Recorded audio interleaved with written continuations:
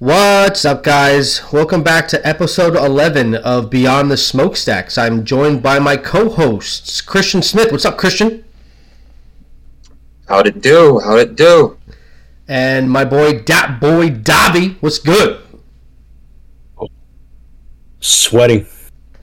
And our special guest, Lorenzo. How you feeling today, Lorenzo? I'm doing good. Thanks for having me on tonight, guys. Yeah, no problem. All right, so Lorenzo, you're new, so we gotta put you through these rapid fire questions real quick. All right. All right, let's do it. All right.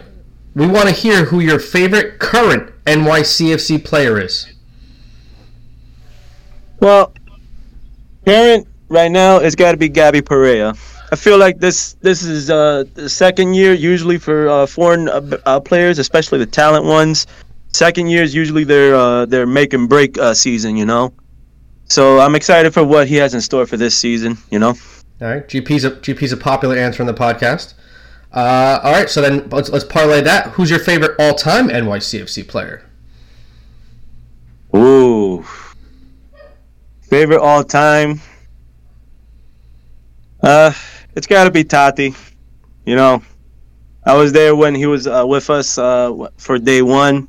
When he signed up for us in 2018, and I stuck by him, and he never let me down. Yeah, man also got us a star, so I can't say much. Put the team on his back. Another Mm-hmm. Yep. All right. Third question: favorite kit that NYCFC has worn.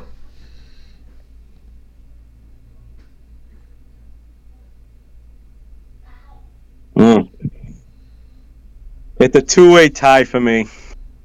It's the 2018 home kit.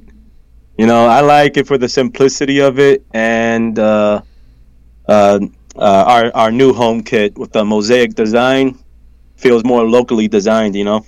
Yeah, it feels more authentically NYC. Yeah. The 2018 is the one with the racing stripe on it, right? No, it's 2019. That's 2019. Yeah. Was 2018 that baby blue one with the little bit orange twinge in the sleeve? Yeah. Mm-hmm. With the navy blue piping on it, I believe. And the New York City jock tag down at the bottom? I think so, yeah. Whenever I see that jersey, all I think of for some reason is Jesus Medina. That's all I see. When I see that jersey, I just say Jesus Medina. I don't know why. It's underrated. I feel like that kit is underrated. I feel like that 2017, 2018 home kit, I really do feel it's underrated. Like it's not my favorite, but it's tidy, it's clean. I like the navy blue piping. I like the small I like the navy blue shorts on it. You know what it makes me think of? I think of Rodney Wallace every single time I see it. That's the player who I associate with it. The Rod I think of Father. Jack Harrison. I just think of Jack Harrison. Yeah, Jack Harrison too. It's a good shout. Usually, I think of Maxi when he first arrived for us. Yeah, 2017 was Maxi's first year. I completely forgot that. Yeah, no. 6 years ago now. Yeah, and a legend was born. Yeah. All right, so we got our first win of the season. We are 1-1 on the season, correct? That's correct. All right, and Our goal. moving on to 1-1 with one goal scored, one goal scored by the opponent, gifted to us, and then how many goals we conceded? Three. So yeah, three. Yeah. Three. Yeah, three. Two against Nashville, one against Chicago. Yeah. And then now we welcome DC United into the confines of Yankee Stadium. Last time that we saw DC at home was at Red Bull Arena.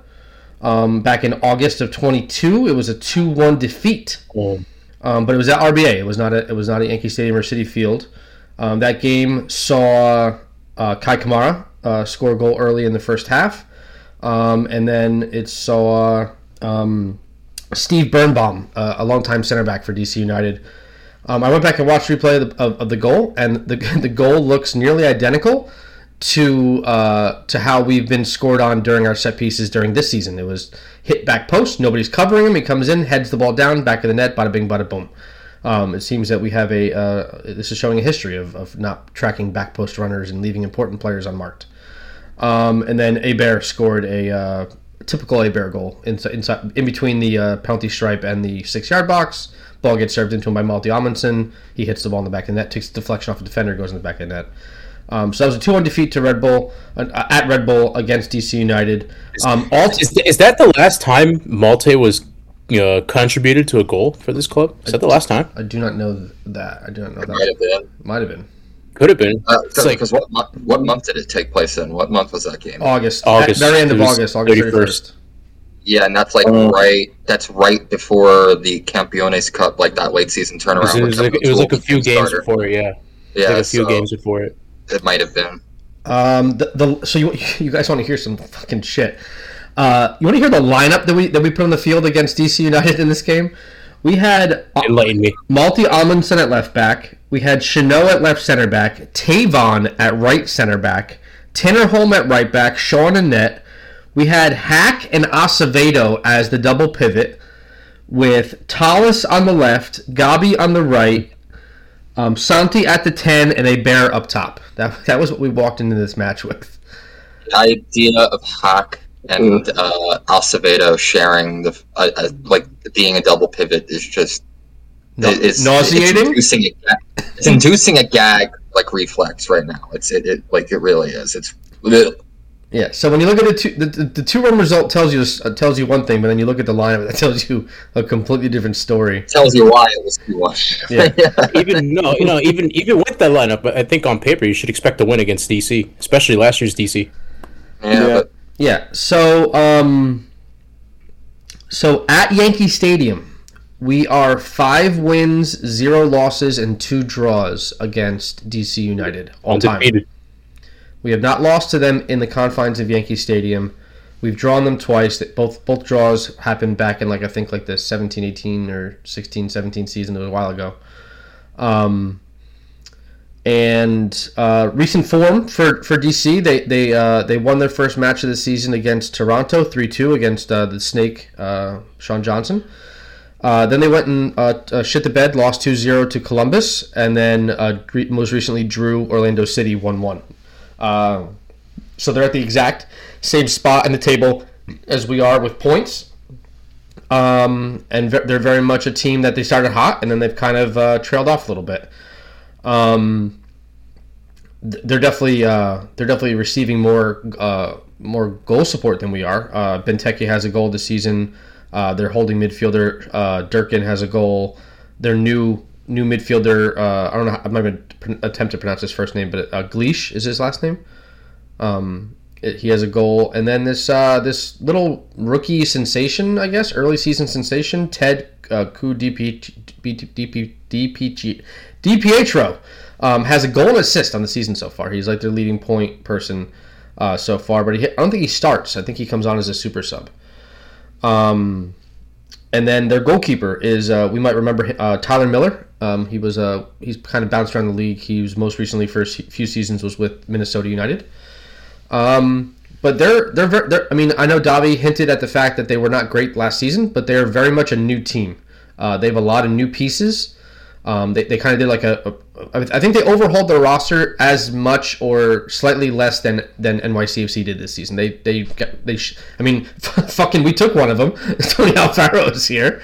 But they kind of he captained DC for one game and was taken off. Yeah, so they ripped up their roster and completely almost started brand new. They have a couple players who obviously their Steve Bergbaum is still there, and Wayne Rooney's first full season at the club. Yeah, so Wayne Rooney, a player. I hope nobody's unfamiliar with, but he was a player for DC, player over in Europe for a long time for Manchester United.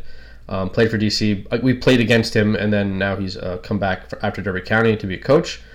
Toffee too. So how are we feeling? Kind of rolling into this game against DC this weekend. Lorenzo, you want to start? Lorenzo, how you feeling about DC this weekend?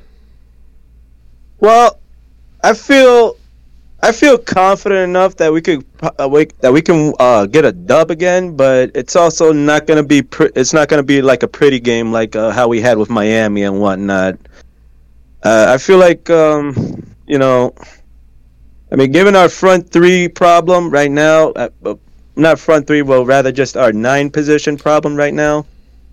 It's still up in the air to see who's going to be our bona fide goal scorer for this game. But I say we have a good chance against DC. Plus, you said it yourself, this is a new DC squad, so I'm betting these guys have never experienced our fortress, that is Yankee Stadium. So I'm hoping for a 2-0 win on this one. That'd be nice. Pop the cherry.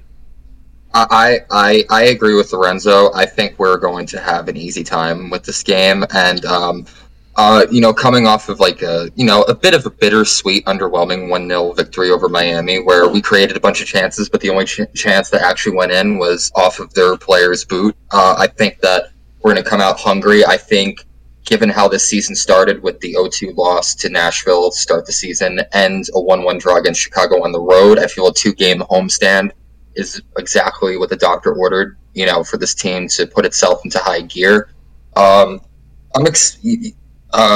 Maybe like I'm jumping a little bit too ahead in the conversation, but I do expect some tactical changes maybe going into this game, considering how the first 3 have gone as far as a goal scoring perspective is concerned.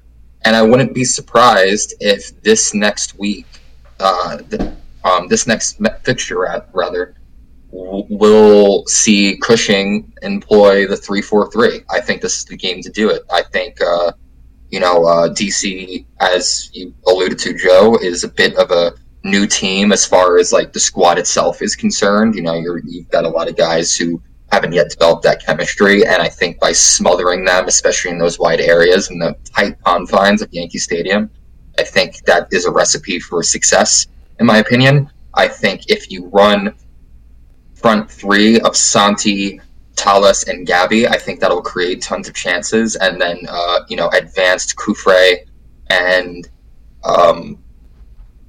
Micha into those advanced roles, more advanced wide midfielder wingback roles. I think NYCFC is in with a good chance this weekend.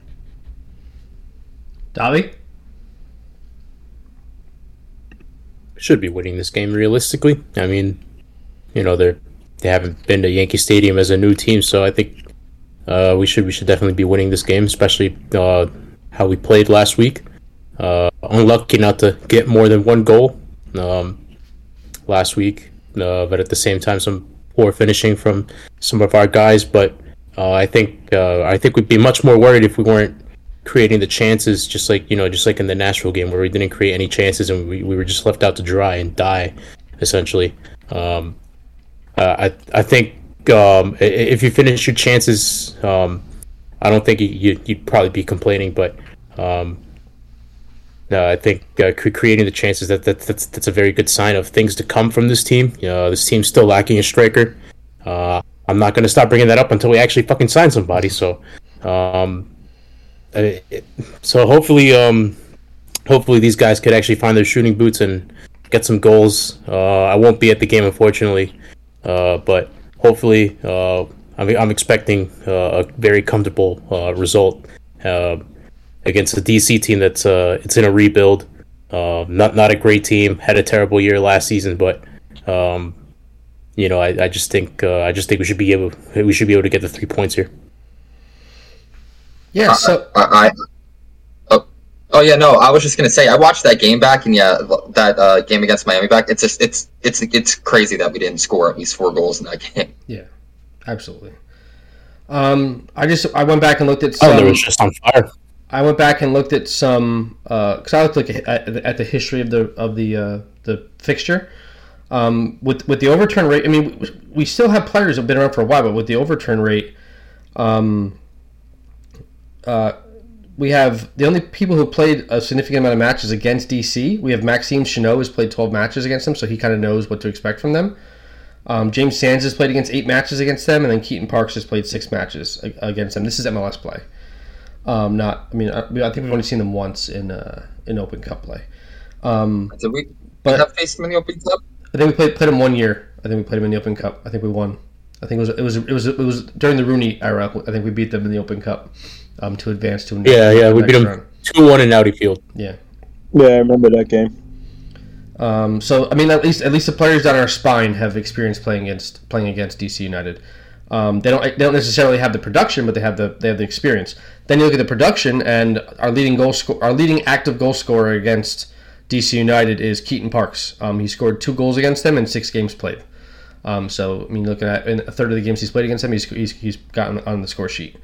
Thiago Andrade, who hasn't gotten a lot of burn lately, only played 4 games against him, scored 2 goals. He finds a way to put the ball in the back of the net against DC United. I guess one of them was absolutely phenomenal. Yeah, so the NYCFC socials blasted out his wonderful like half field run at Red Bull Arena where he runs. And not only that, they also reposted the 2021 highlights when we absolutely smacked them 6-0. Yeah, but I mean, everyone's gonna remember if they were there, whether they watched on TV, the Thiago Andrade run where he outpaces Donovan Pines with just pure pace. Cuts it back with his right foot onto his left foot, dribbles inside, hits it with his left foot, clips off Bill Hamid's foot or hand or whatever, nestles into the far post. Like everyone's like, if you close your eyes, you can replay that goal in your head. And then after that, I mean, I know Malty has no prospects of seeing the field anytime soon, but he does have 3. He has 3 assists in 4 matches against them. So I mean, he finds DC's like Malty's like that's the game where he rises up and kind of produces. I'm listening to these stats back, and I'm just like, if Keaton Parks is your all-time goal scorer against anybody, that's a very bad thing because we all like Keaton Parks here. I think everybody in NYCFC fandom likes Keaton Parks, like his body of work. A finisher, he is not. He has missed he has had some comical misses. Like they border on like. He just had him miss against Miami. Yeah, the way he misses shots is funny to me. Like sometimes, like I can't help but laugh. And Thiago, God bless his soul for being as athletic and as fast as he is, but he is also not a clinical goal scorer, so that also worries me. And do you guys remember that? Do you guys remember that header? That header Keaton Parks had against the Red Bulls, and he just fucking missed it 2 yards out in front of goal. I don't want to. Yeah. So that was horrible. Malty 3 assists in 4 games, and then Tavon Gray 1 assist in 2 games. So I mean, these are not like our star players who have stats against this team. Like it tends to be our peripheral players who rise up against this club. I went back and watched the match highlights of the August 31st loss, and like this was like Tallis got in. I think Tallis got in at striker, or he was sometimes playing up top, and this was a game where Tallis just looked absolutely lost against DC at Red Bull. Like he did not have it that day. It felt like I was watching like a game from this season. Like I was watching Tallis, and I was just like, yeah, I feel like I'm watching the 2023 version of Tallis in this game because he just looks completely lost and can't do anything. He's looked lost since Tati's departure. Well, it's because he's been playing the 9 since Tati's departure, and that's not his spot. It's not. He's never going to be. It's not his skill set. Put him out in the wing. He's great there. Not according to Cushing and his staff, but okay. So I know that this next topic is going to be a little bit of a hot button issue with the fan base and specifically with this podcast, but I consider DC United part of the I-95 rivalry with all the teams up here in the Northeast. How do you guys feel about considering DC United? The enemy of the enemy is my friend, so I like these guys. Here's the thing: I don't even do an enemy of my enemy is my friend type thing. I think DC has just been, for the most part, except maybe like 1 season, just so fucking irrelevant since we got into the league that I just don't take. I need to take you at least somewhat seriously in order to continue, in order to consider you a rival. It's why I've never considered Orlando to be a rival. I just don't take them seriously because more often than not, they're missing the playoffs. I totally agree with that. I really totally agree with it. Yeah, like the only 2 teams, in my opinion, that fit the rivalry billing for NYCFC are the Red Bulls and Philadelphia. Everybody else is just everybody else. That's just how I feel. I don't give a shit about LAFC. I don't care about Toronto. I don't care about DC, especially. I don't care about for both of them, huh? Wara Cup for both of them. Whatever, and I don't care about Orlando either. I just. And I don't even necessarily care about the Revs either. I've seen some forced Revs rivalry talk, and I'm just like, well, I mean, it's with the Revs. It's just the state of New York. We'll talk about them, but it's the Boston thing. It's the proximity thing because they're one of the next closest clubs to us, And also, we have some recency with them with the 2021 Eastern Conference Final. Like there's a little bit there. What, I mean, Eastern Conference semifinal. Sorry, Eastern Conference semifinal. Yeah, but that game was relatively uncontroversial and just kind of came and went. I mean, it was triumphant for us. We won in PKs. What do you mean relatively? That's not controversial. That's not controversial. PKs are controversial. I hate to break it to you. PKs are controversial. Well, they're part of the game. Nobody's complaining. How are they controversial? They're part of the game. Because it's PKs. Some people believe PKs don't belong in the game of soccer. That's what some people think.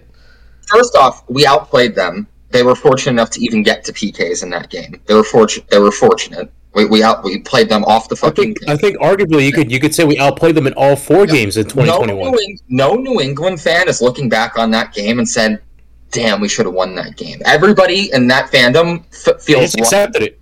It feels lucky to have gotten to PKs in that game, and that's only because Tati got sent off in extra time. They had no business being in that game.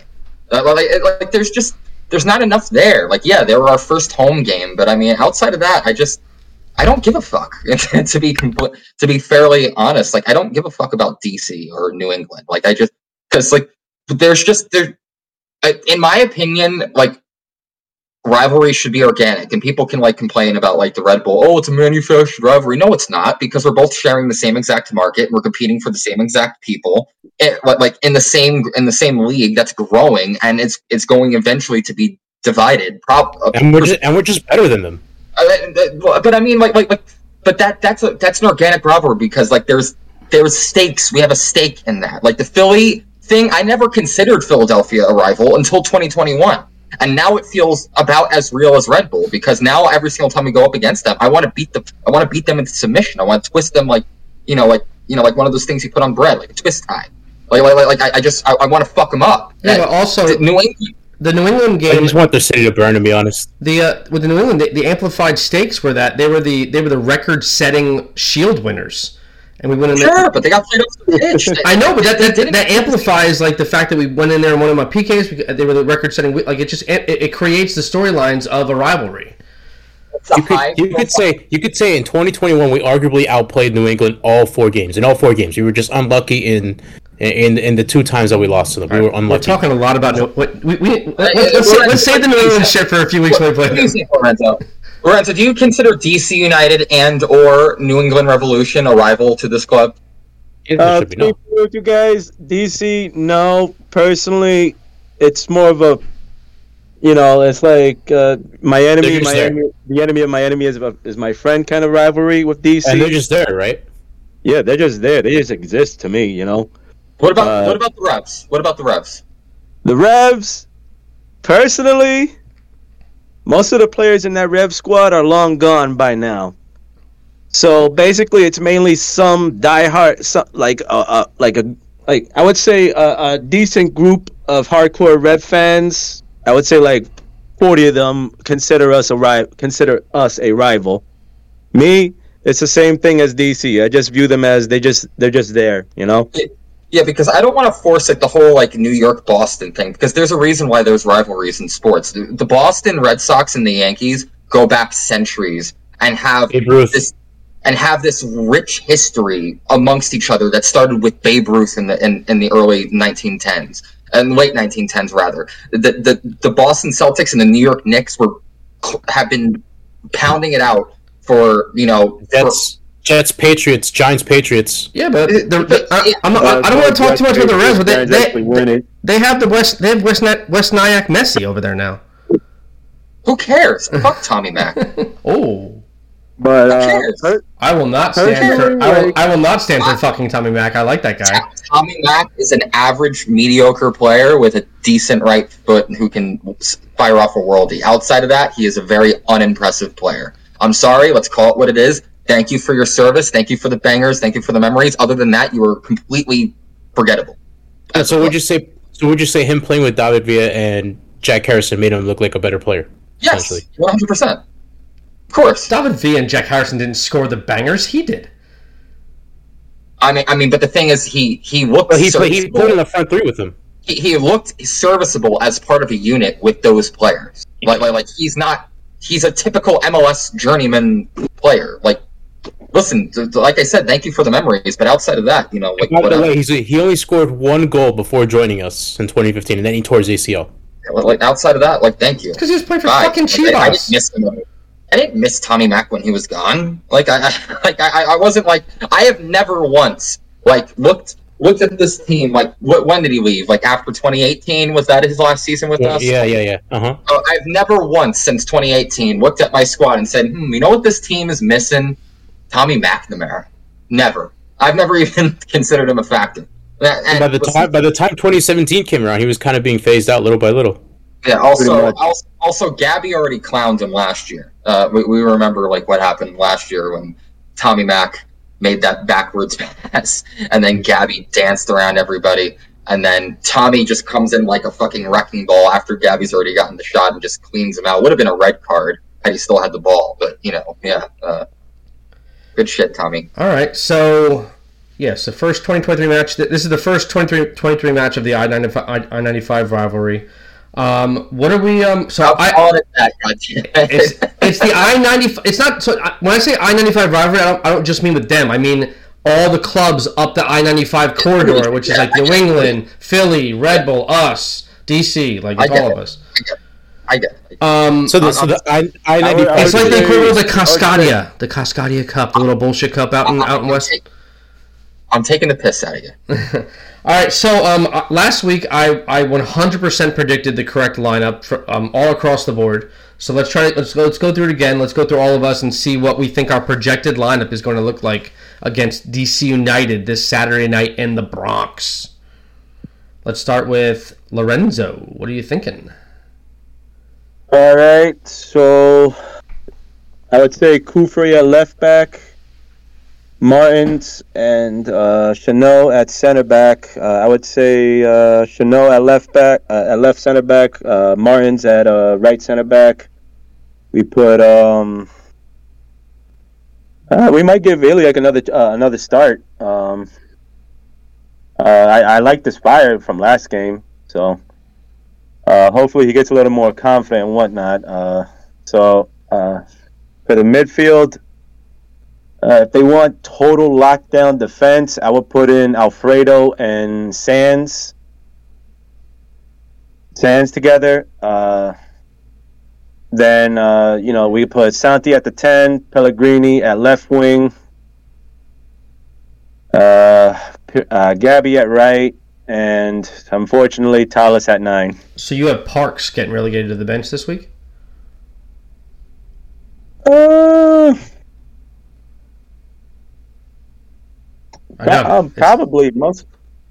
Probably most likely. All right, Davi. 50-50 on that one. Davi, what are you thinking, Dav? I might stick my neck on the line here, and I kind of want to do it, but at the same time, I don't want to say it. This is possibly the game we finally see Matt Freese in goal. Oh, I highly doubt it, but I mean, if you're gonna start Matt Freese against somebody, I mean, why not DC at home? But I don't think Cushing will do that. I think it's just gonna roll with the hot hand, so it's gonna probably go with Barraza. Back four, same back four as last game. Don't see Gray or O'Toole coming into the lineup. And then midfield. I think you'll see Parks. I think you'll see Alfredo come back, and then you'll see Mati and Gabi on the left and the right, Santi at the 10, and then Talas at the 9 again. So that's the 11 I'm going to go with. You think Sands is going to sit? Oh wait! Oh, I forgot Sands was there. Actually, no. Let me get Sands and Parks. Never mind. I forgot. I we had Sands back. My bad. You forgetting that Sands was there? How dare you? Well, maybe he should have ripped the shot in the 90th minute instead of fucking it back passing it. Holy fuck! Okay. So you are not complaining about Sands' performance. He's been our best player since he got in. You need to fucking chill out, okay? You need to calm down, Davi. He should have shot. He was in the box. Why are you passing it back? Shoot it. because he can't shoot. Anyway, we're moving on. That's why he's not in Scotland anymore. I don't care. Okay. So, Dude, I don't care if you hit someone in the face drinking their fucking beer with the shot. Just have the fucking shot. Don't pass it back. Here's the thing. I think everybody's wrong here. I'm going to go out on a whim and say that Cushing, because this team has not listen, we played decently towards the second half, like in the second half of that Miami game, but outside of that, this team has been pretty lethargic mostly since the beginning of the season. I know my camera's stuck right now. That's okay. So 1 second, actually. Okay. All right. Are we? Can you guys hear me? Ken. Yes.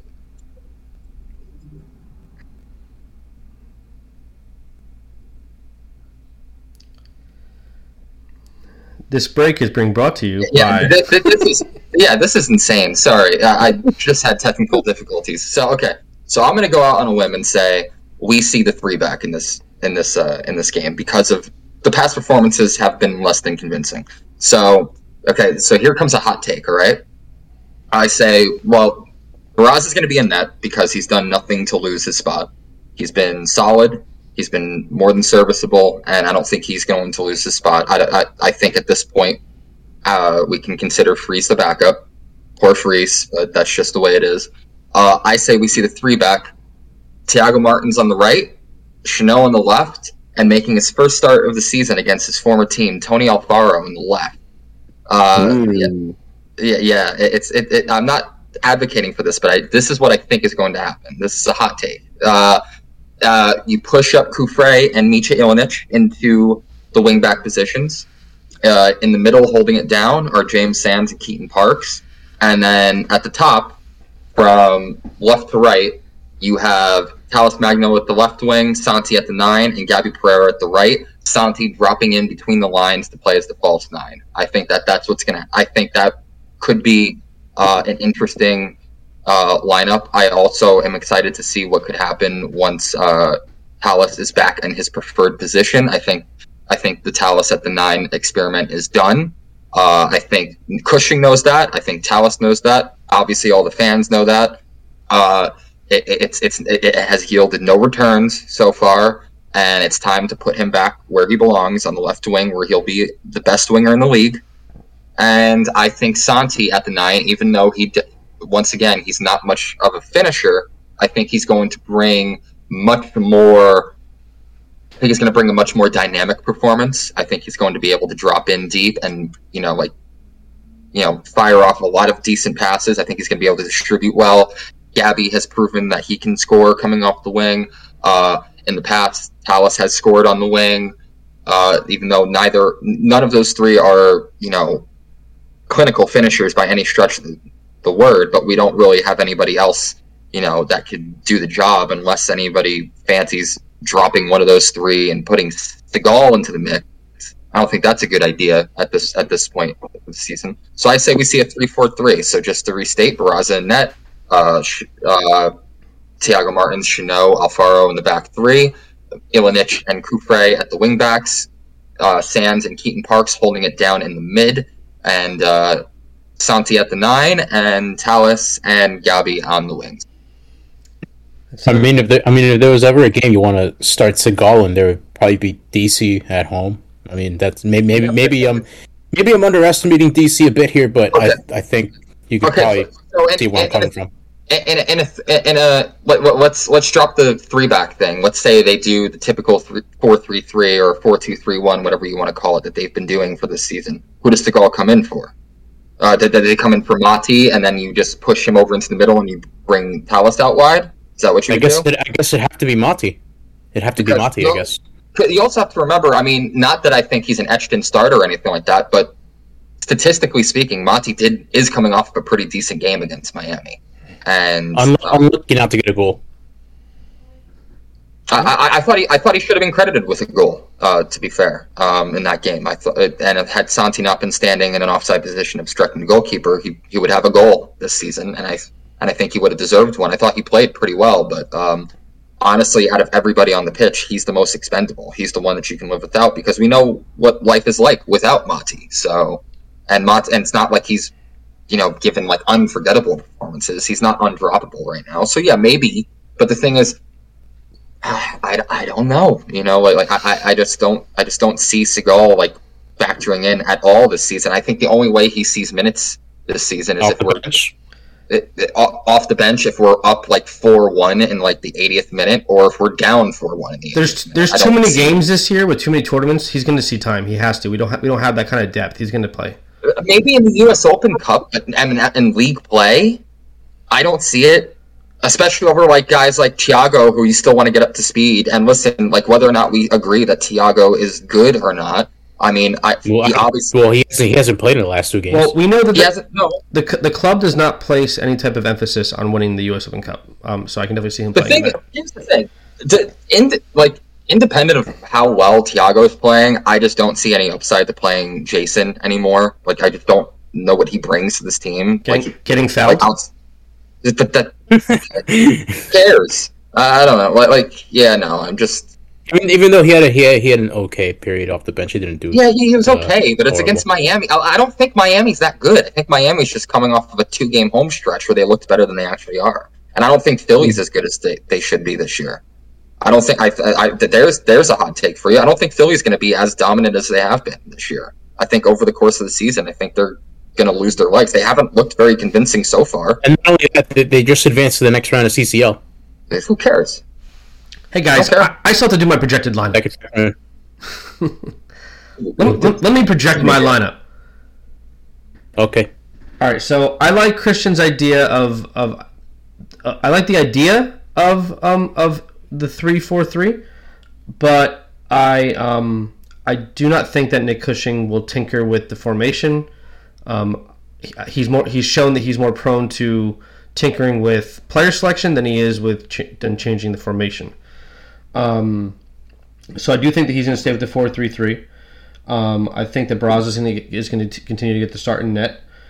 Hellenic on the right, Kufre on the left. Now, I've absorbed a lot of NYCFC content in terms of the pod universe. I listened to the City Boys. I listened to Blue City. I listened to NYCFC Forever. I listened to Post 90. All of them. And I do firmly believe that I do think that it is time to switch the center backs. Not switch in terms of take one on or take one off. I think it is time to play Thiago Martins on the left and play Chanot back on his more comfortable right side in the flat back 4. So I think Thiago should be playing left center back. Chanot should be playing right center back. Hellenic on the right, Kufre on the left. Sands and Parks as the 6-8. Sands as the 6, Parks as the 8, Santi as the 10.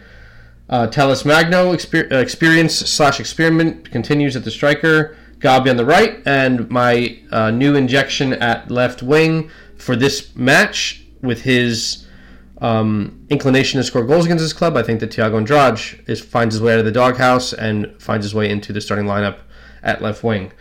So I mean that's what I think we roll out with. Do I want to see a 3-4-3? Absolutely. I think that the further up the pitch that we can get Hellenic and Kufre, I think the better things are going to happen. I think that Sands and Parks are more than capable of providing defensive support to that back 3. I think we would do. We saw how well we did with it in last year and also in 2021 with the 3 in the back. We played really, really well out of it. It's just about when is Nick Cushing gonna I guess see that's the way we need to go with the current makeup of our roster. I don't think he's ready to just yet transition from his comfortable 4-4-2 which he's been, or sorry, not 4-4-2, 4-3-3, which he's been working on all preseason with the training and all of the preseason games and all the Coachella Valley Invitational games and these first 3 match days. So I think we're still going with the 4-3, but I want to see Thiago Andrade. I want to see what he can do on the left wing. But here's the thing, but we haven't really been collecting any kind of results at all. Like whether it be preseason or regular season, we have 2 wins in all competitions to show for it. The friendly against LA, and then the own goal game against Miami. And so I know you said that, Cushing isn't known to tinker with systems, mostly with player selection, but I mean last season he tinkered with the tactics. And he took a gamble, swapped out the 4-2-3-1, instituted the 3-4-3, and then we were flying for the rest of the season. It was beautiful. We weren't losing games at all. But how long did it take him to do that? Is the question, because you guys are over here thinking he's going to do it on match day 4. I think he's a little bit stubborn. I think he's a little bit stubborn. It's going to take him longer. No. Well, it took him a month after Tati's departure. You have to take this thing into context. You have to also remember that I don't know how. I don't think Cushing's an idiot. I don't think he. I think sometimes he I don't think he's I think he knows what he's doing in theory, and I think that he's smart enough to know and to look at the data and say, I've had these results. Be quiet now. Simmer down. I think he's smart enough to look at the results and say, we're not getting results, because that's what he did last year. He made an adjustment last year. It's on his track record. He made the adjustment and it worked. It got us within one game of a second consecutive final. And I think that with the players at your disposal right now, I think he has to once again consider. Because remember, the whole reason why we went to the 3-4-3 to begin with is because we don't have a tried and true 9. Having your fullbacks and pushing them up into wingback / left and / wide midfielder positions allowed us to compensate for that by generating more chances, more balls into the box, and it worked with flying colors. And I think that I would hope that at least that having seen what we have with Tallis at the 9 and that it's not enough, that he'd be smart enough to do that. Because this is a team that's not going to score goals clinically. It's going to be a team that's, at least until we get a somewhat clinical striker, this is going to be a team that's going to have to score by committee and basically have to volume shoot themselves out of into wins. We're not going to win on 4 shots, and 2 goals. We're just not going to be scoring at that kind of clip. We're going to have to be a team that's 10 shots, 5 on target, 2 goals. That's probably going to have to be what our team has to become in order for us to be successful. Because as I've been saying since the beginning of the season, we have the pieces to be very, very, very successful. And now that Sands and Santi are back into the equation, our chances, I believe that we have legitimately become a very strong team in the East to a contender. I legitimately think that we've elevated ourselves to that, to that echelon of teams in MLS. So if we do switch to a back 3, who would be the 3 center backs then? I already said, you have Martins on the right, Chanot in the center, and then Alfaro on the left. Now, listen, we can talk about whether or not Alfaro is quality or not, but we gave Mati the start against his former team, even though we had players, and we could have easily gone with Thiago or even Jason on that left side, but we decided to give Mati that start against his former team, and he turned out a pretty good performance for it. I guess he had that extra motivation. It was also a birthday game on top of it, and I think that this game, if you're going to ever give anybody a shot, the second home game of the season where it's not a win, a must-win game yet, if you're you can give Alfaro that spot at this stage of the season and also have 2 quality center backs who are no longer playing out of position, mind you, who are there to cover for him, not to mention a backtracking Kufre and a backtracking Ilenic. Ilenic, I'm not too sure about defensively yet. Kufre has his moments where he can just miss tackles and get yellow cards, but for the most part, he seems to hold it down for the most part. I think if there's any game for Alfaro to come in and maybe assert himself into this equation and become, a starter on this team, this is the one to do it. This is the game to do it. Or maybe I'm wrong. Maybe Alfaro is total dog shit and he's there for emergency situations only. Well, I mean, if we're going back, I'd rather have James. I'd rather have James Sands tuck in at the center back position, and then have Thiago Martins and Chanot playing either side of him. So you could do that and then put Alfredo at the 6 and then Keaton at the 8. Mm-hmm. Yeah, you could do that, but then the thing is, then you have either Martins or Chanot, who are both right-footed, playing an extreme left position, as opposed to just kind of an off-center, like just guarding those channels in that back 4. I believe that you're putting one of them at a major disadvantage by throwing one of them onto the left side. That's my reservation about it. In order to make that 3-back work, and we saw it with Collins. Obviously, Collins was the best center back in the league last year, and it's going to be and anybody shouldn't, and not just anybody can be compared to him, nor should they. But in order for it to like really, really work, you need a left-footed player on that left side of a back three, because they're going to be going into wide positions. They're going to be getting dragged out over the course of the game. You know, there's going to be situations where Kufre, and the same goes for the right side, where Kufre and Ilinic are going to be up the pitch. They're going to be caught out on the counter, and you're going to need your center back to make play in a wide position and hope that one of the DMs can come in and pick up the slack in those half spaces. And forcing either Chanot or Martins to go out like wide left, I don't know. I don't know how I feel about that. Lorenzo, what do you think about the back three versus the back four in this particular fixture? Back three, we're familiar with the system, no doubt about it. I feel it is a bit dangerous to go with the back three though, because it does leave them out too wide a bit. But then again, it's also Yankee Stadium, so hard to say.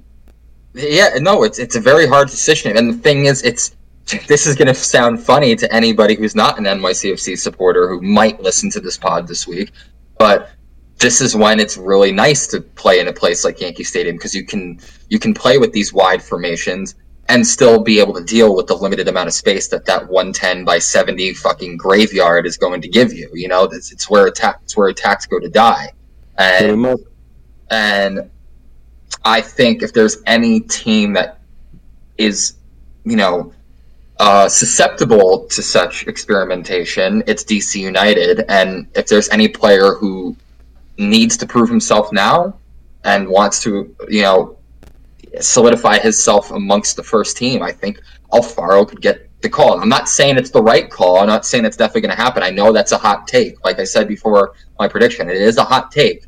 But if not now, when is my opinion. I feel like if he comes in, he's just going to shit the bed and just do something stupid. And he might. I'm not saying he won't. And but the thing is, we haven't seen him we've seen him play with the shit, DC setup with an inexperienced coach in Wayne Rooney.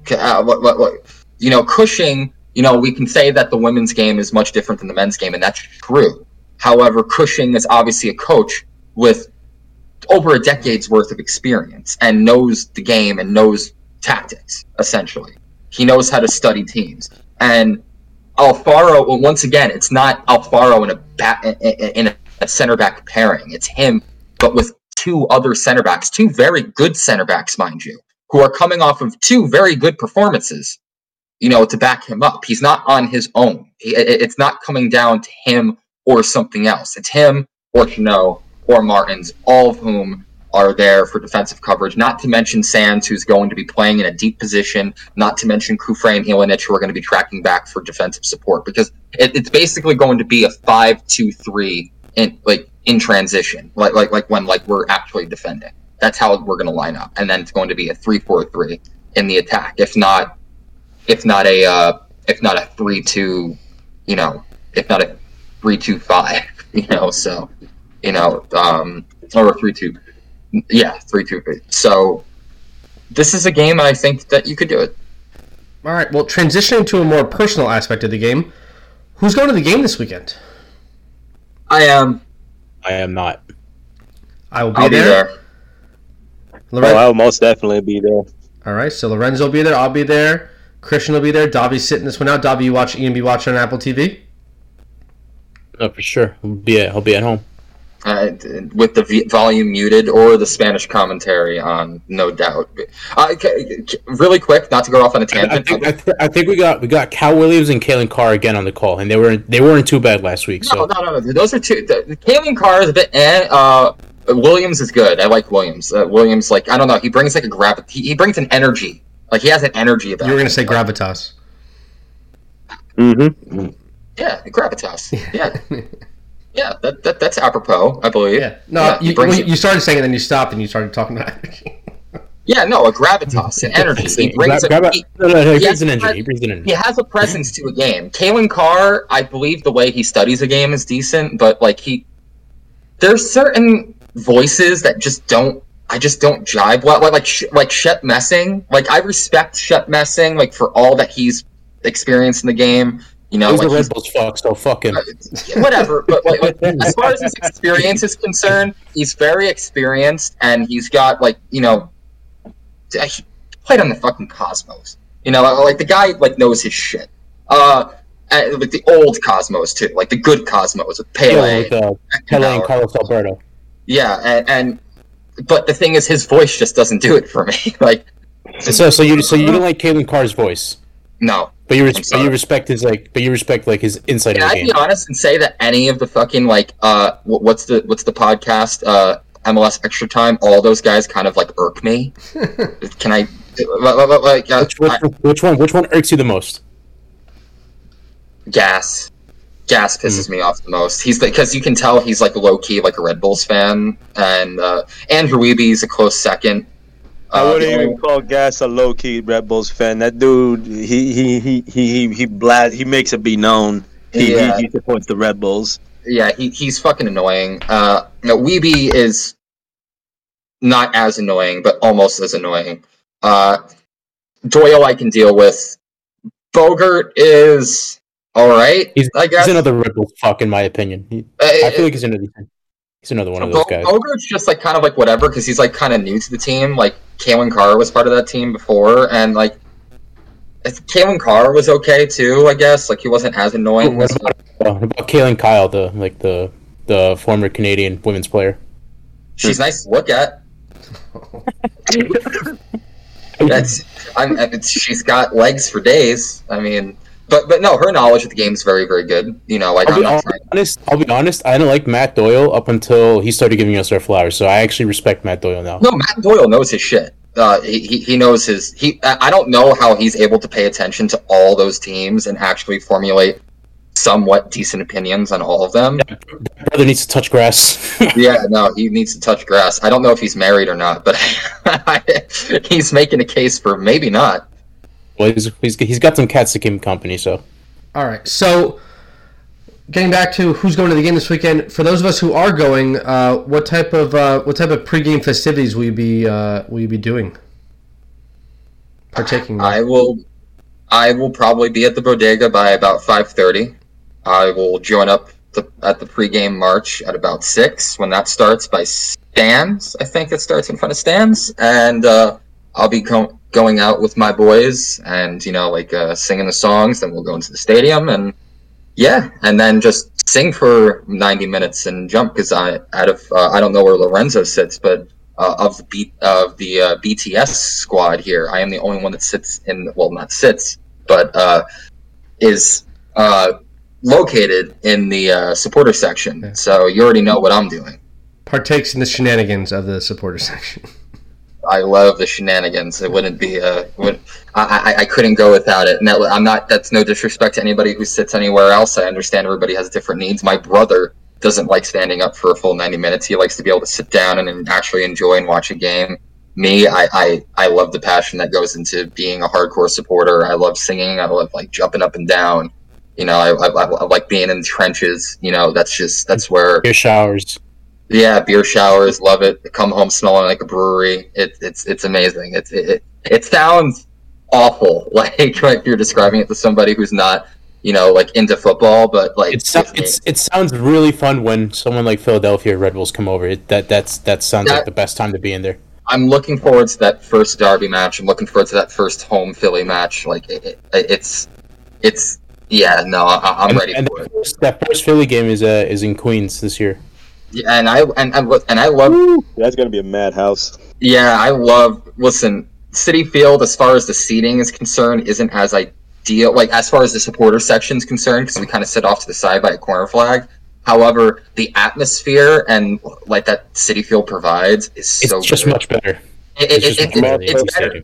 It's better. Like I love Yankee Stadium. I love and I'm going and I'm probably going to be one of the few people that actually misses it once we actually move into our stadium. However, I think we all will. I think we all will, low key, but we won't. Yeah, maybe in a way, yeah, sure. It's part of our history. You can't deny it. Mm-hmm. But Citi Field, something about those games, man, it's just electric. Like I love going to the games in Citi Field. I want to say something. Mark my words right fucking now. Mark my fucking words. 2026 MLS Cup will be the final game at Yankee Stadium played before we open up our new stadium in 2027. And we're gonna fucking win it. We're gonna win it as well. I pray those kinds of days. Lorenzo, where are you sitting at the match this weekend? I sit in my I sit in 236. That's my home. That's where I stay. That's where I'll be until we move to the new stadium. Now that's that section. That's right by the supporter section, right? But it's still in the stands, but it's by the supporter section. It's in the supporter section. Oh, okay, that is the supporter section. All right, my tickets are technically for 236, but I stand off in 237. I will be. I bought a Flash Shield ticket. I will be in 232B this weekend. How much was that Flash Sale ticket? Oh, I bought it this was a while ago. I bought it. It wasn't. How much was it? You don't remember? I have it written down in my notes. Hold on. How much are the tickets going for this weekend? I've actually seen some. I think the resale tickets. I've seen them go for like $30. That's not too bad. I saw some sell for like 26 and some for like 22. Back when I bought these, Davi, I got the 2 seats for $35 total.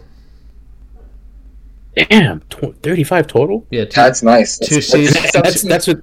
Is that with the fees or is no fees? There was no fees because it was part of a flash sale. It was $35 total. But what I paid to go to the home opener was $152.10 total. That's what I paid to go to the home opener and sit in 227. Because they always inflate those. Yeah. But $35 total to go to the match this weekend is what I paid for the flash sale. Oh, you're talking about this home opener? Yeah, this I paid $150. Yeah, for 2 tickets. Yeah. Wow. Yeah, for him and his wife. That's insane. So wait, what are we doing? When are we getting into the Bronx? Me? All of us. I think I told my wife I wanted to leave the house by 4. I wanted to get in the Bronx by 5. Are we coming through the bodega? No, I don't usually do the bodega. I usually we usually do whatever, and then we go. Usually we do the we hop in and do the march.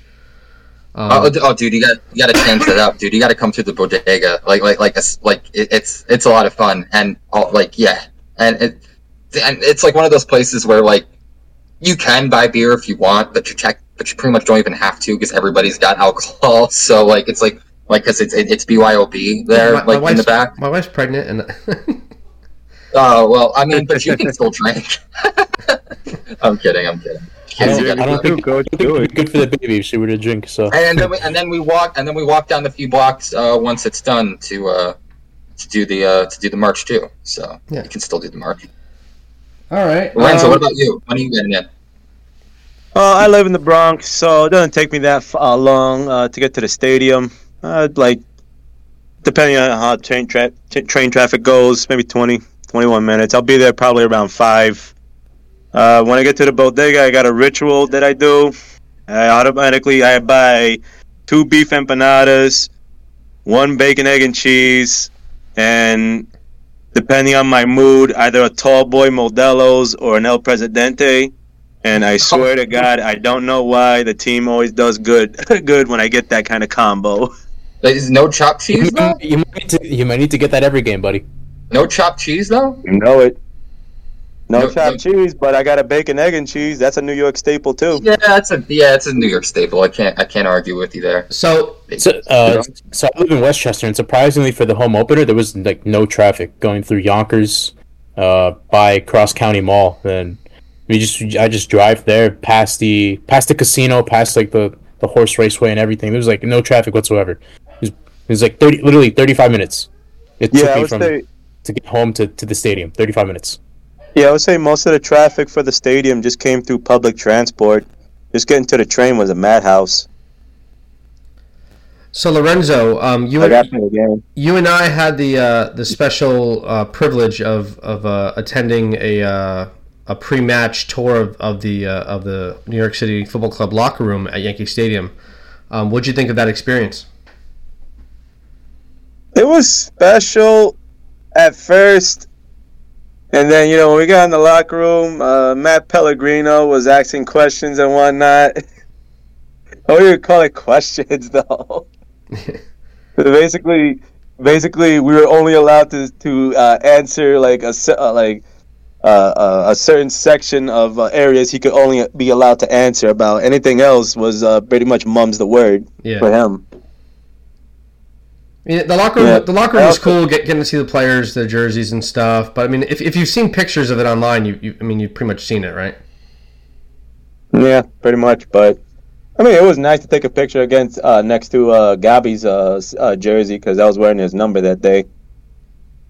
And then but aside from that, you happened to peep what was on the back of the door, though, right? I think you were the one who showed me that, right? Yeah, so I saw like some tactics, attacking strategies taped up on the door, like when we were coming in and whatnot. I saw like a free kick take for Santi and whatnot, and another one for a drop back attack. But that's pretty much what I saw. Yeah. Speaking of Santi, like I know this is like a bit unrelated, but he seems like really happy to be back. Like, has anybody else like noticed that? Like, he seems like there's like a fire under him. Like, he like seems like really like ready to like take this like new opportunity like in the Bronx, like and like make the most of it. Like, yeah, it's almost like he feels like if he just keeps this going, like he's bound for Europe. I mean, that's obvious. I mean, I didn't even expect him to be back this year. I thought that, like, if you had asked me a year ago today, I thought that, I thought Santi's loan would have been done, and instead of returning to Montevideo City Torquay, I thought he would have, like, for sure, like, seen, seeing like a Girona type move, or somewhere. Yeah, or the Eredivisie, like anywhere. Like, I was not expecting him to be in the Bronx, but to have him under this long-term contract, listen, some people can complain about the DP tag if they want. I think it's justified. I think he's been a very, very productive player, one of the most productive players in the league over the last 2 years, and it also gives us stability at the 10. Yeah. Yeah. So I have just jotted down some keys to victory for the match day number 4. My key. What do you guys think about this number 1 key? Containing Benteke. Do you guys think that should be the first? I don't think that should be much of a problem anyway. I mean, essentially, earlier this week I compared. Benteke is essentially a Belgian Kai Kamara. I mean, that's pretty much what he's been his entire career anyway. He's kind of like a poacher striker. He's not really like a... He's a bull. I would say great value discount Romelu Lukaku. He's a bull in a china shop. He's not like someone who's going to be like super silky on the ball, but he's just like when he gets on the ball, he has a one-track mind. He's going to go to goal and he's going to try to score. He's a physical forward. I've always liked Christian Benteke. Honestly, I've always thought he was a pretty solid striker, especially like during his his Crystal Palace days. Aston Villa. He reminds me a lot of Daryl Dike. You guys remember Daryl Dike in the MLS when he played? He was just a specimen. Yeah. He was remember Daryl Dike? I'm keeping track of Daryl Dike right now. He looks really good for West Brom. And Benteke reminds me of Daryl Dike. They're just like really strong, imposing forwards that just run through you and find a way to score goals. Yeah, essentially, yeah. No, but even though I think DK might be I think he's a little bit more complete than Benteke. Like I like DK on the ball too. Like I think DK is actually a really good not necessarily a complete forward, but a true number 9, so to speak. I think he's washed. I don't see him as no, not DK, Benteke. Oh, I was about to say, bro, what the fuck are you on? Yeah, no, Benteke is obviously not who he used to be. I think we can all agree on that. He's not. We're not talking about Aston Villa Benteke. We're talking about season before Liverpool transfer Benteke. Yeah, no, we're talking about past his prime Benteke. I don't think he's here collecting a last big paycheck. I think he's here to actually legitimately try. You can see his work rate for a bigger forward like that is pretty good, but he's just not as talented as he used to be. I just think he's here because Wayne Rooney's the coach, to be honest. I mean, sure, but there's a lot of situations like that. A lot of players are on teams because of managers or other players on the squad, or just the gravitas of the club itself. Come on, do you think Like do you think Ricky Puig is at LA Galaxy because they're the ones? He's at LA Galaxy because he gets to play with Chicharito. So yeah, that's and also like LA Galaxy, like to like the typical European player might be like the most popular club here because that's the club that Beckham went to. That's the club where Gerrard went to. The club where like all these like legends like went and spent some time at one point. Landon Donovan, Robbie Keane. I think nobody. You still have to keep an eye on Christian Benteke. He can hurt us. You have to keep an eye for sure.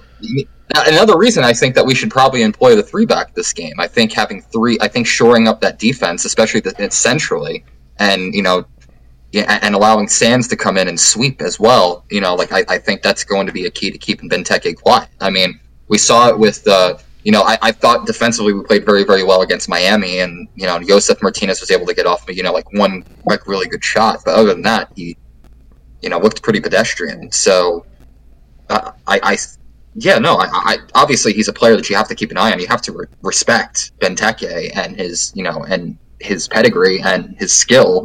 He's still a skilled player, and he knows how to score. He's been doing this for a long time. So of course you need to respect him, but at the same time, I don't think he's the game-changing talent that, maybe DC was hoping for him to be.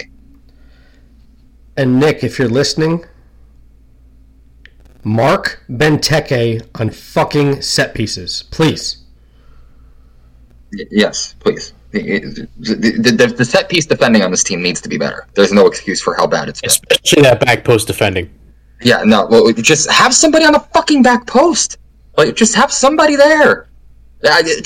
I'm not a big fan of zonal marking. I'm always much more of a fan of man marking. However, in this case, zone it up. Have somebody your only job is to protect this back post and clear up any of the garbage that comes this way. That's your job here. Just let someone do it. Sands or even one of your forwards. I don't care. Just have somebody there just to put their foot. Have Talas Magno mark that back post. He's 6'1". Sure, let Magno do it. So, key to victory number 2. What I have written down is just plain and simple.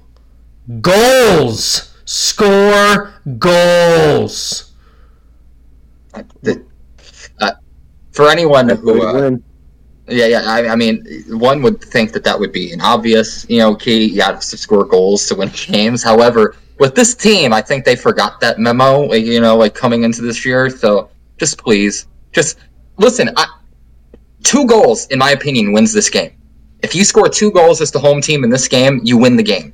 So just score 2. And make sure it's off of your fucking work and not off the work of a dumbass fucking defender that plays in South Florida. Please, just somebody, somebody wearing blue in this game fucking score, please. And listen, even if Gabby Pereira has to do it himself, I don't give a fuck. Just score a fucking goal. Plus, even if it's a shitty tap and just fucking score, they all count the same. Plus, all Nick Cushing keeps hyping up about is that, we want to play for the crowd, we want to play for this, we love playing at home, blah, blah, blah, blah, blah. You know how you endear yourself to the crowd? Score goals! Yeah, no, that crowd last week, listen, with as many chances as we created last week, that 25,000, capacity, we were dying. We were for a goal of our own, to truly call our own. And had any of us scored, that place the lid would have blown off that place, and it would have been nuts. So, just please, I said before, it went crazy when Pellegrini scored that offside goal. Yeah, just 2 goals wins this game. Just get 2 goals. The DC is not scoring more than 1 against us on the road. They're just. I don't think they score at all. I'd be willing to bet that. And just for anyone who said that, I said that we would beat Miami. I said we would run all over them, last week, and we did. We just didn't score the goals to get the score line that I predicted. Other than that, it was a one-sided game. It was one-way traffic all night. So just get the goals. Their keeper also made some decent saves here and there. Yeah. All right, and key to victory number 3. Put in a full 90. Don't give them hope. What do you guys think? I feel like that kind of goes hand in hand with goals. I mean, if you score enough, they'll probably be deflated by... Putting in a full 90, staying checked in, playing aggressive football for 90 minutes. Not putting in a 65, 70-minute shift, making subs, losing the flow, and then letting them sneak back into the game, or letting them knot it up, or letting them even go ahead if we haven't scored yet. Like playing a full 90-minute game. Yeah, because when you say don't give them hope, for me that's like score 3, 4, 5 goals and just fucking destroy their egos and destroy like their system. That too. That's part of it. I actually have a prediction for this take.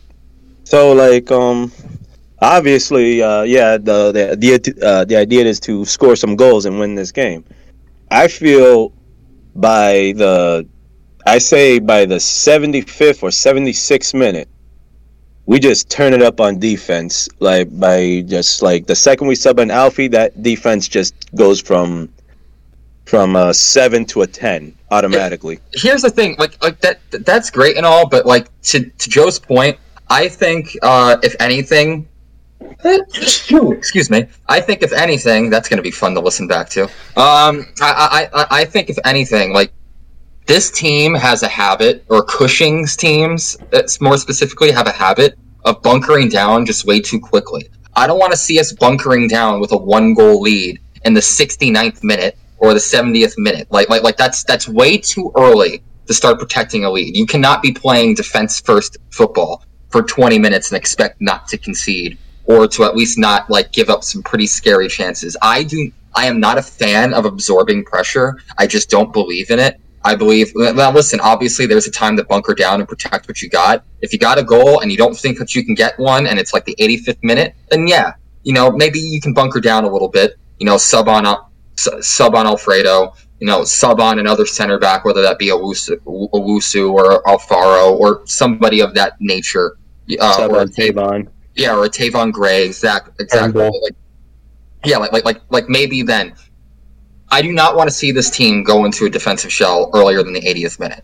I want us to be firing on all cylinders. I want us to be thinking attack for until the 80th minute.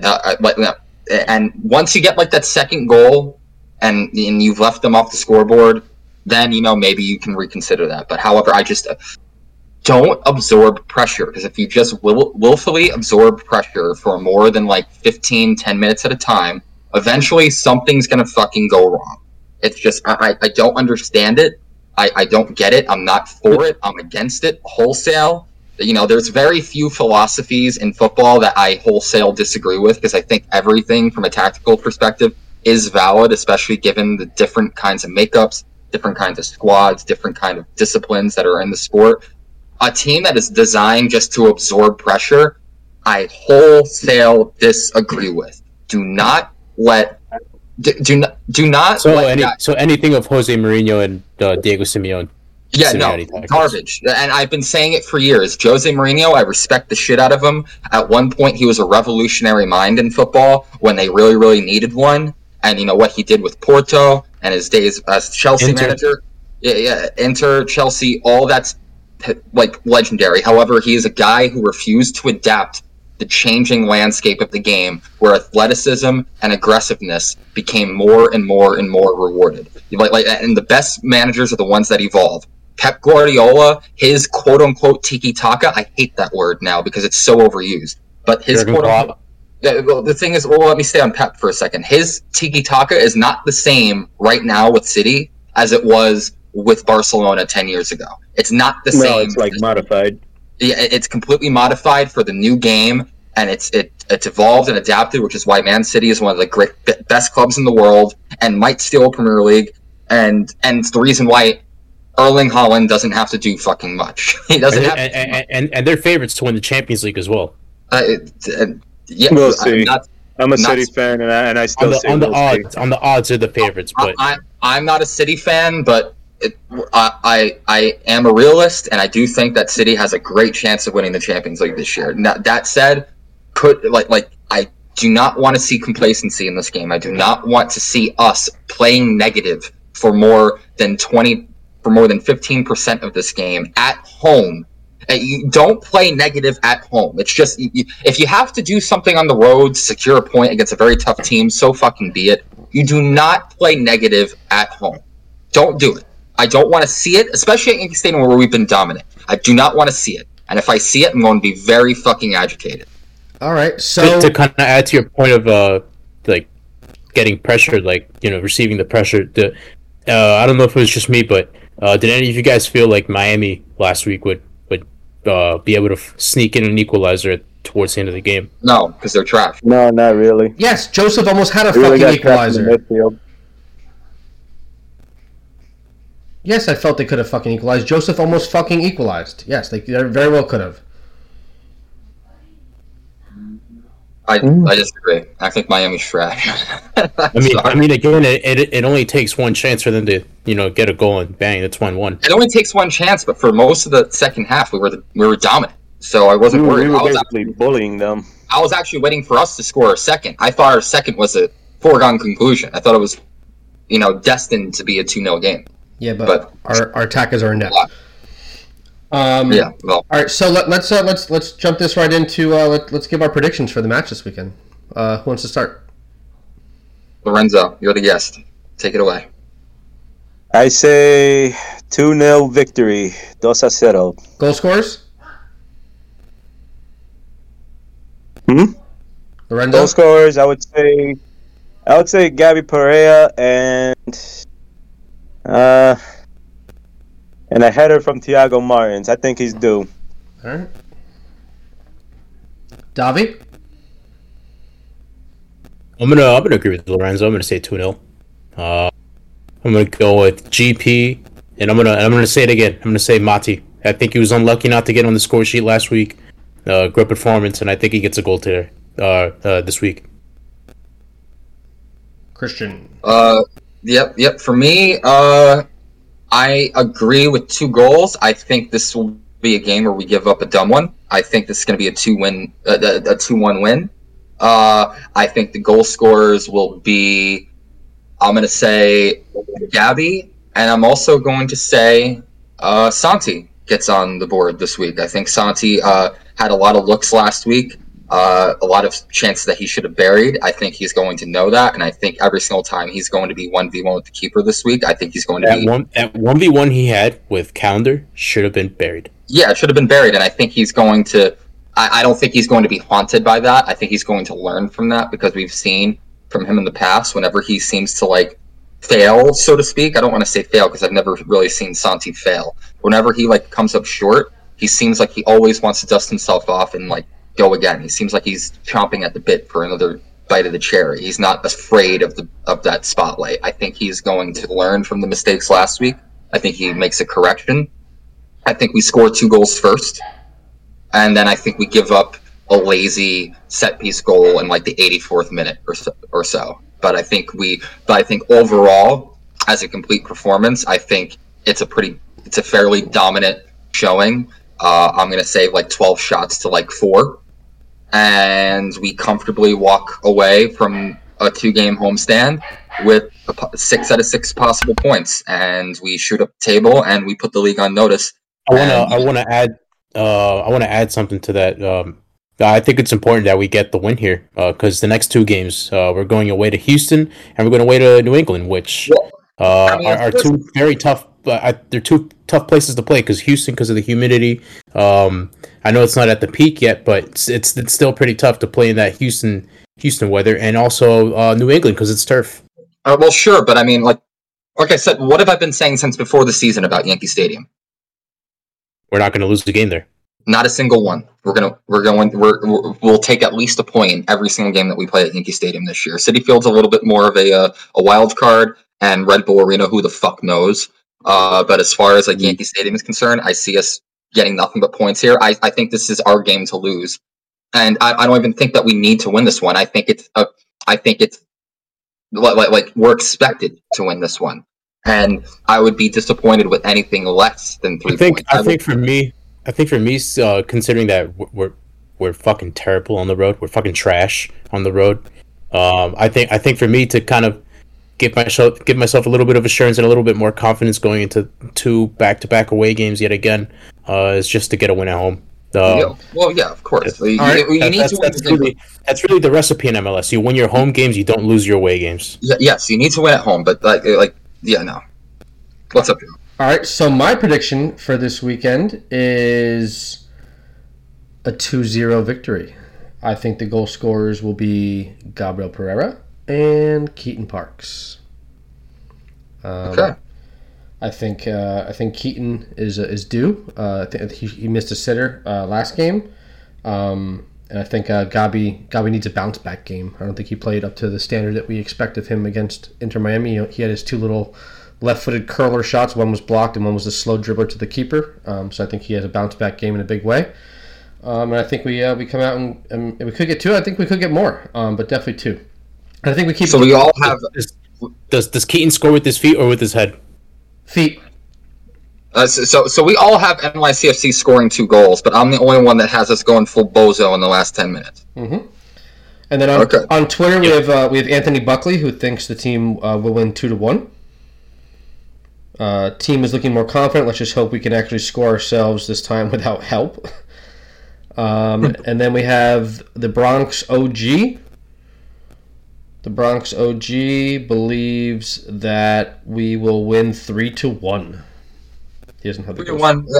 I can see us scoring 3 goals in this game. Honestly, if there's any game for the goal scoring to actually explode, it's this one. I think all signs point to an actual a good offensive performance, at least passable offensive performance in this one. I think there's just too much at stake. Like not too much at stake. I don't want to say that it's fucking March. It's game 4. Yeah, there's not much at stake, but I think when I say there's so much at stake, I'm talking about morale and I'm talking about motivation. I think this team is motivated to score goals and prove that they can. Because even if it's not an ideal solution at the 9 right now, I do think that this is going to be a team that will score by committee for the most part up until this summer, when hopefully we finally bank on a 9. I don't think it's coming before April. I don't think we're going to get one. There's really just no whispers or anything in the rumor mill right now, and I also think that as an aside, there was more news about Ledesma this week. Apparently NYCFC are still in talks with PSV about bringing over Ledesma, but the thing is, now that Santi is there, I'm going to say this might be controversial to Joe, because I know he's a big fan of the Save the Americans movement and bringing benched Americans from abroad to at least get playing time here. The thing is, with Santi now, listen, we're going to be on the hook for some of Ledesma's wages, and it's probably going to be in the realm of maybe $100,000. I don't know how much cap space we have to spare right now, but I really think that any and all money in the coffers right now should be pooled towards getting a striker and getting a striker of the highest order, because you also have to prepare for yourself that we have 3 DP spots taken up right now, so we're going to have to give a striker a high TAM deal, and I would assume we have a decent amount of cap space, because that's why we got rid of Ever. Well, you also have to remember that this is going to be a rental no matter what, because Ledesma, part of the condition is that he has to sign. And it's just a loan as well. He has to. Well, the thing, that's the point. He has to sign an extension with PSV, so it doesn't expire. There's no pathway to us getting Ledesma permanently. Period. I would say NYCFC would prioritize getting a 9, but most likely to get the 9, we're most likely going to use our under 22 DP deal. Well, I mean, we already have that. We already have 3. We already have that. That's with Santi and Alisar. What he means by that is use the U22 the U22 initiative? Yeah. I mean, maybe. Yeah, no, that's an option. But the thing is, I don't know. See, here's the thing. I right now, with the way this team is constructed, I don't want another young player that you have to trot out and hope that they can develop and hope that they can grow in front of your eyes. I want an established, 27, 28-year-old at that 9, or 26, someone in their mid-20s. So someone like Tomas Henry. Yeah, exactly. Just to throw out something. Not him specifically, because that ship has sailed, but someone of that type. But someone like him, someone in his age range, that actually plays in Europe. Somebody in the prime of the career who's a proven commodity and has proven to score goals, and I don't like Michi Ilinic. While we've been impressed by him, it's very possible that Michi Ilinic could still become a flop over the long term. Remember, Rodney Wallace started off his NYCFC career fairly positive as well. So it's not a foregone conclusion. Also, he's still a young player, and a lot of, how well he does in the future is going to depend on if he goes through a growth spurt like Gio Reyna did, and be more susceptible to injury. If he's, if he loses his confidence at any point, he's very, being young is also being very impressionable. I think we should use any and all money that we have at our disposal to get a number 9. Ledesma would have been a fun addition a few weeks ago, but considering the state of the squad right now and the needs of the squad right now, a 9 is a must. It's got any and all money has got to go to a 9, and if you have some left over, maybe then a Ledesma can be considered. But Ledesma is also a rental, and for a season and a quarter at that. We won't have him past June of next year. So I think we should be thinking long term. Yeah. All right, so last talking point. This comes from Doug Condon on Twitter. Why hasn't Cushing announced a permanent captain? Making Chanot a temp is dickish. What do you guys think about that? You know what the thing is? I don't even think it might be a Cushing thing. It might be a team thing, because the last time we named a captain, he left us in free agency. So, and also Chanot is also at the tail end of his career, so any year could be his last. I know, but you know the club is all about positive PR. So like usually when they name a captain, they usually do like a whole little PR thing around them being named captain. And now we're 3 matches. They give like a little photo shoot with like the armband and stuff. We're 3 matches into 23, and Chanot's worn it in all 3 games, but they haven't announced him as the official captain of NYCFC. I don't get it either, because I think Chanot's a shoo-in for the captain, longest tenured player in the team. He obviously commands the respect of the locker room. He commands the respect of anybody who's playing in the back line with him.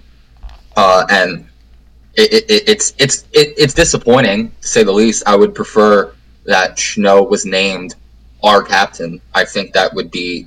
I think he's earned it. I think he deserves it. And I think he deserves the PR that comes along with it as well. But I don't know if that's a Cushing decision or a sporting decision or a marketing decision. You know, like if this is going to communications or not. Like I don't know whose decision it is. I think it's the wrong decision not to announce him as the captain.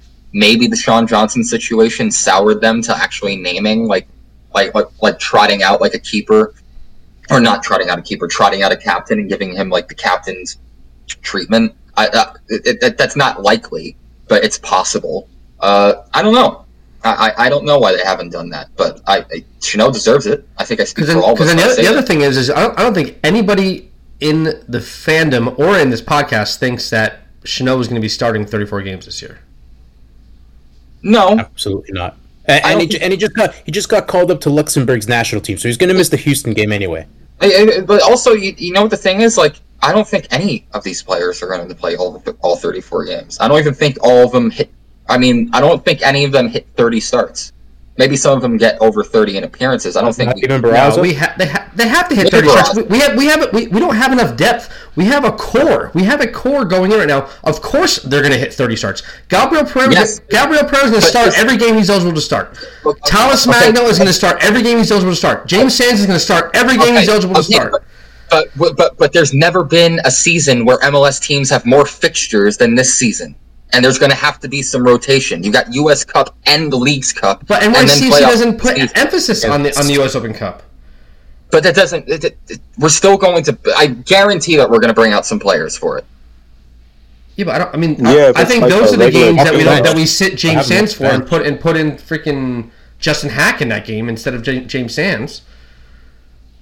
I mean, maybe it depends on who we get. If we get the Red Bulls, I do not want to fucking take an L to the Red Bulls because we decide to start fucking Hack. We don't care about the U.S. Open Cup. They just don't care about it. They don't give a flying fuck about it. You cannot care about the U.S. Open Cup all you want. You at least care about the fucking rivalry. Yeah. Okay? Yeah, I understand. You should at least care about that. Get past that game, and then I don't care. Fucking phone it in if you want. Because like I said, I don't give a fuck about the... Here's the thing. I wish we did, because it's the easiest pathway to the CONCACAF Champions League. For sure. Like, on paper. However, it's another trophy that Red Bulls doesn't have, and we can rub it in their face that we won it before them. Yeah, well, every trophy except the Supporter Shield is a trophy they don't have. So, like, fuck it. But at the same time, at least take the fucking rivalry serious. If you draw the fucking Red Bulls in the first round of the Open Cup, play your fucking full 11. Play your best 11 for that game. And then if you draw like a DC United or a fucking New England or even a Philly, I don't give a fuck. Like in that second round of the game, like, who cares at that point? You have to at least take, like, if you maybe I shouldn't say Philly. If you face a rival, like an actual rival, I'm not talking DC or New England. If you face an actual rival in this tournament, you have to play your best 11. I'm sorry. Pride is on the line, and I take my pride seriously. Especially after Red Bull smacked us in the mouth in the last Open Cup last year, right? Exactly. And I don't want to see that ever again. Like, I don't want to lose to that team ever again for the rest of my life. I don't even want to draw with them. I don't want to give them the fucking privilege of splitting points with us or splitting a result with us. Like just fucking get that fixture done. Everything else is a wash as far as the U.S. Open Cup's concerned. You can say the same thing about the Leagues Cup. But unless once again, fuck about the Leagues Cup. I fucking hate the Leagues Cup. I hate the way that they're fucking. So here's the thing. It's just for fucking money, man. I hate that shit. Okay, hold up. Here's what I've been saying about the Leagues Cup since it started. I would like it a lot more if it functioned more as like a Europa League equivalent, as opposed to just something where every team is competing. I think that waters down the product. I think it dilutes it. I think it makes it just feel like less cool. Like. I already feel like the Leagues Cup is already honestly, like a Europa Conference League already. Well, the thing is you can't even compare it to the Europa or the Conference League because every single team makes it. I'm just putting NYCFC 2 on the pitch for those two games. I don't give a fuck about that tournament. That tournament can go to fucking burn in hell. That's the thing about the Leagues Cup. The Leagues Cup could mean so much. And at first, when we first did it, I liked it a lot more. Fuck Campeones Cup. But I like the Campeones Cup. Fuck it's for a trophy. Cup. Yeah, fucking made up trophy. It's an exclusive glorified friendly, but still. But it's a Super Cup. It's a Super Cup, but who cares? It's a championship, and it's a major championship at that. And also, you don't get to face like Mexican teams all that much outside of CONCACAF Champions League. If you're in we played Leagues Cup. Leagues Cup. I loved Campeones Cup last year. I love that atmosphere. I love that game. It was one of my favorite memories as a supporter. Plastic trophy. You know, like. NYCFC Forever podcast said that was like their favorite march to a match. It's an Campeones Cup game. It was an awesome game. Stupid fucking cup. Whatever, Joe. But here's the thing: if I would care about Leagues Cup a lot more if it actually functioned as like a tournament where only so many teams qualified. Like I said, like a Europa League. Like a Europa League type thing. I think that would make it much better. But now that every single team makes it, it just makes it just not worth anything. Like, even the Conference League doesn't invite every team, you know? And I think the Conference League is a good idea, by the way. I think the Conference League is a great idea for those teams. Wait, slow down. I love in the Conference League. I love the Conference League, you know? I think the Conference League filters out, like, the half the, like, some of the teams from the Europa League, no? Yeah. I think the Conference League is a perfect kind of competition for those teams that always, like, are on, like, kind of like the the periphery of like the Europa League, the Europe qualifying, like the 70 spots. Wait, time out. It's like the perfect like kind of competition, like for like those teams that are always just finishing outside of the top 7 or outside of the top 6 that you know could use that European experience once they reach that next level. You know, like teams like I don't know, like Villarreal in Spain, like even though Villarreal is like, you know, like they've been up there before, or like you know, like one of those like very, very good mid-table teams. So someone like a Granada and Espanyol in La Liga. Yeah, exactly. And also it's more, and also because it's an exclusive competition, it means more. If every single team was invited to the conference league, it wouldn't mean as much. And that's my issue. I think also if you win, you get into the Europa League next year, right? If you win it. I think something like that. But also, like, that's my only issue with the Leagues Cup. It's too all-encompassing, and it doesn't need to be. If you trimmed it to, like, teams that, like, finish, like, for instance, like, if you wanted to take, like, supporter shield standings, like, the top 2 teams in the East that didn't make the CONCACAF Champions League and the top 2 teams in the West that didn't make the CONCACAF Champions League, versus, like, the similar teams in Mexico. I would be or the runners up in the conference finals, and even some teams in like Central America, like some of those teams, or some teams like just in CONCACAF in general. Like I would appreciate it a lot more, but because it's this Liga MX's like MLS circle jerk, it's just not cool. I don't anymore. I liked it the first year. It's all for money, man. It's all for money. All right, so let's get our final thoughts. Lorenzo, final thoughts. Final thoughts. Basically, just win, baby. That's all. Just win, baby, win. Al Davis. Pretty much, just win, baby. Just keep grinding and winning. That's all I care about. Keep stacking dubs. Dobby. You know? It's just score some fucking goals, please. Score some fucking goals. Make sure the goal is our fucking own, please. I went out of the stadium last week thinking we fucking lost when we fucking won 1-0 off an own fucking goal, man. Come on. I even texted Joe. It's like it doesn't even feel a win. It feels like we fucking lost. I even texted you, Joe, and you were like you agreed with me. Yeah. Lads, please. It felt weird. Score and win. Christian. It's just, if there's any time for a dominant home performance, this is the one. You know, like just, you know, like, even though, like, I'll happily take the 3 points last week, it was, you know, it was with a grain of salt, and I don't want any grain of salt. I want copious amounts of sugar this week. So just goals, dominant home win, and then go into this two-game away trip with some momentum and some confidence, and maybe even grab some points out there and push yourself up the table and make yourself a contender. Well, I like to add one more thing. Please sign a fucking striker. Holy fuck, it is not that hard, David Lee. Sign a goddamn striker, please. I second that. I mean, I'm not gonna say it's not that hard, because it's pretty hard to find a good striker. But at the same time, you're gonna be waiting until July for that one, Dobby. I'm sorry, you're not getting that before April. I'm gonna keep saying this until we actually sign a fucking striker. All right, so Coach Joe's final thoughts are more of a fun fact. Back in the summer of 2012, I served as a graduate intern when I was a student at West Virginia University. I was a graduate intern with DC United youth camps during the summer, so I spent the entire summer going to the old RFK, schlepping from Morgantown, West Virginia to DC, Washington, D.C. to go to DC United for like 3 days a week for the entire summer, which is why I'm wearing a DC United kit right now. I'm a kit collector, but this one is special because it was from my summer with DC before NYCFC was a club. So I want to beat the fuck out of these guys because that was one of the worst summers of my life. I was fucking unpaid fucking slave labor. I want to put the ball in the back of the net over and over and over and over. I want another repeat of the 6-0 victory in 2021. Fuck DC. Fuck RFK. Fuck that commute. Let's go, you boys in blue. Come on, you boys in blue. And as always, New York is blue.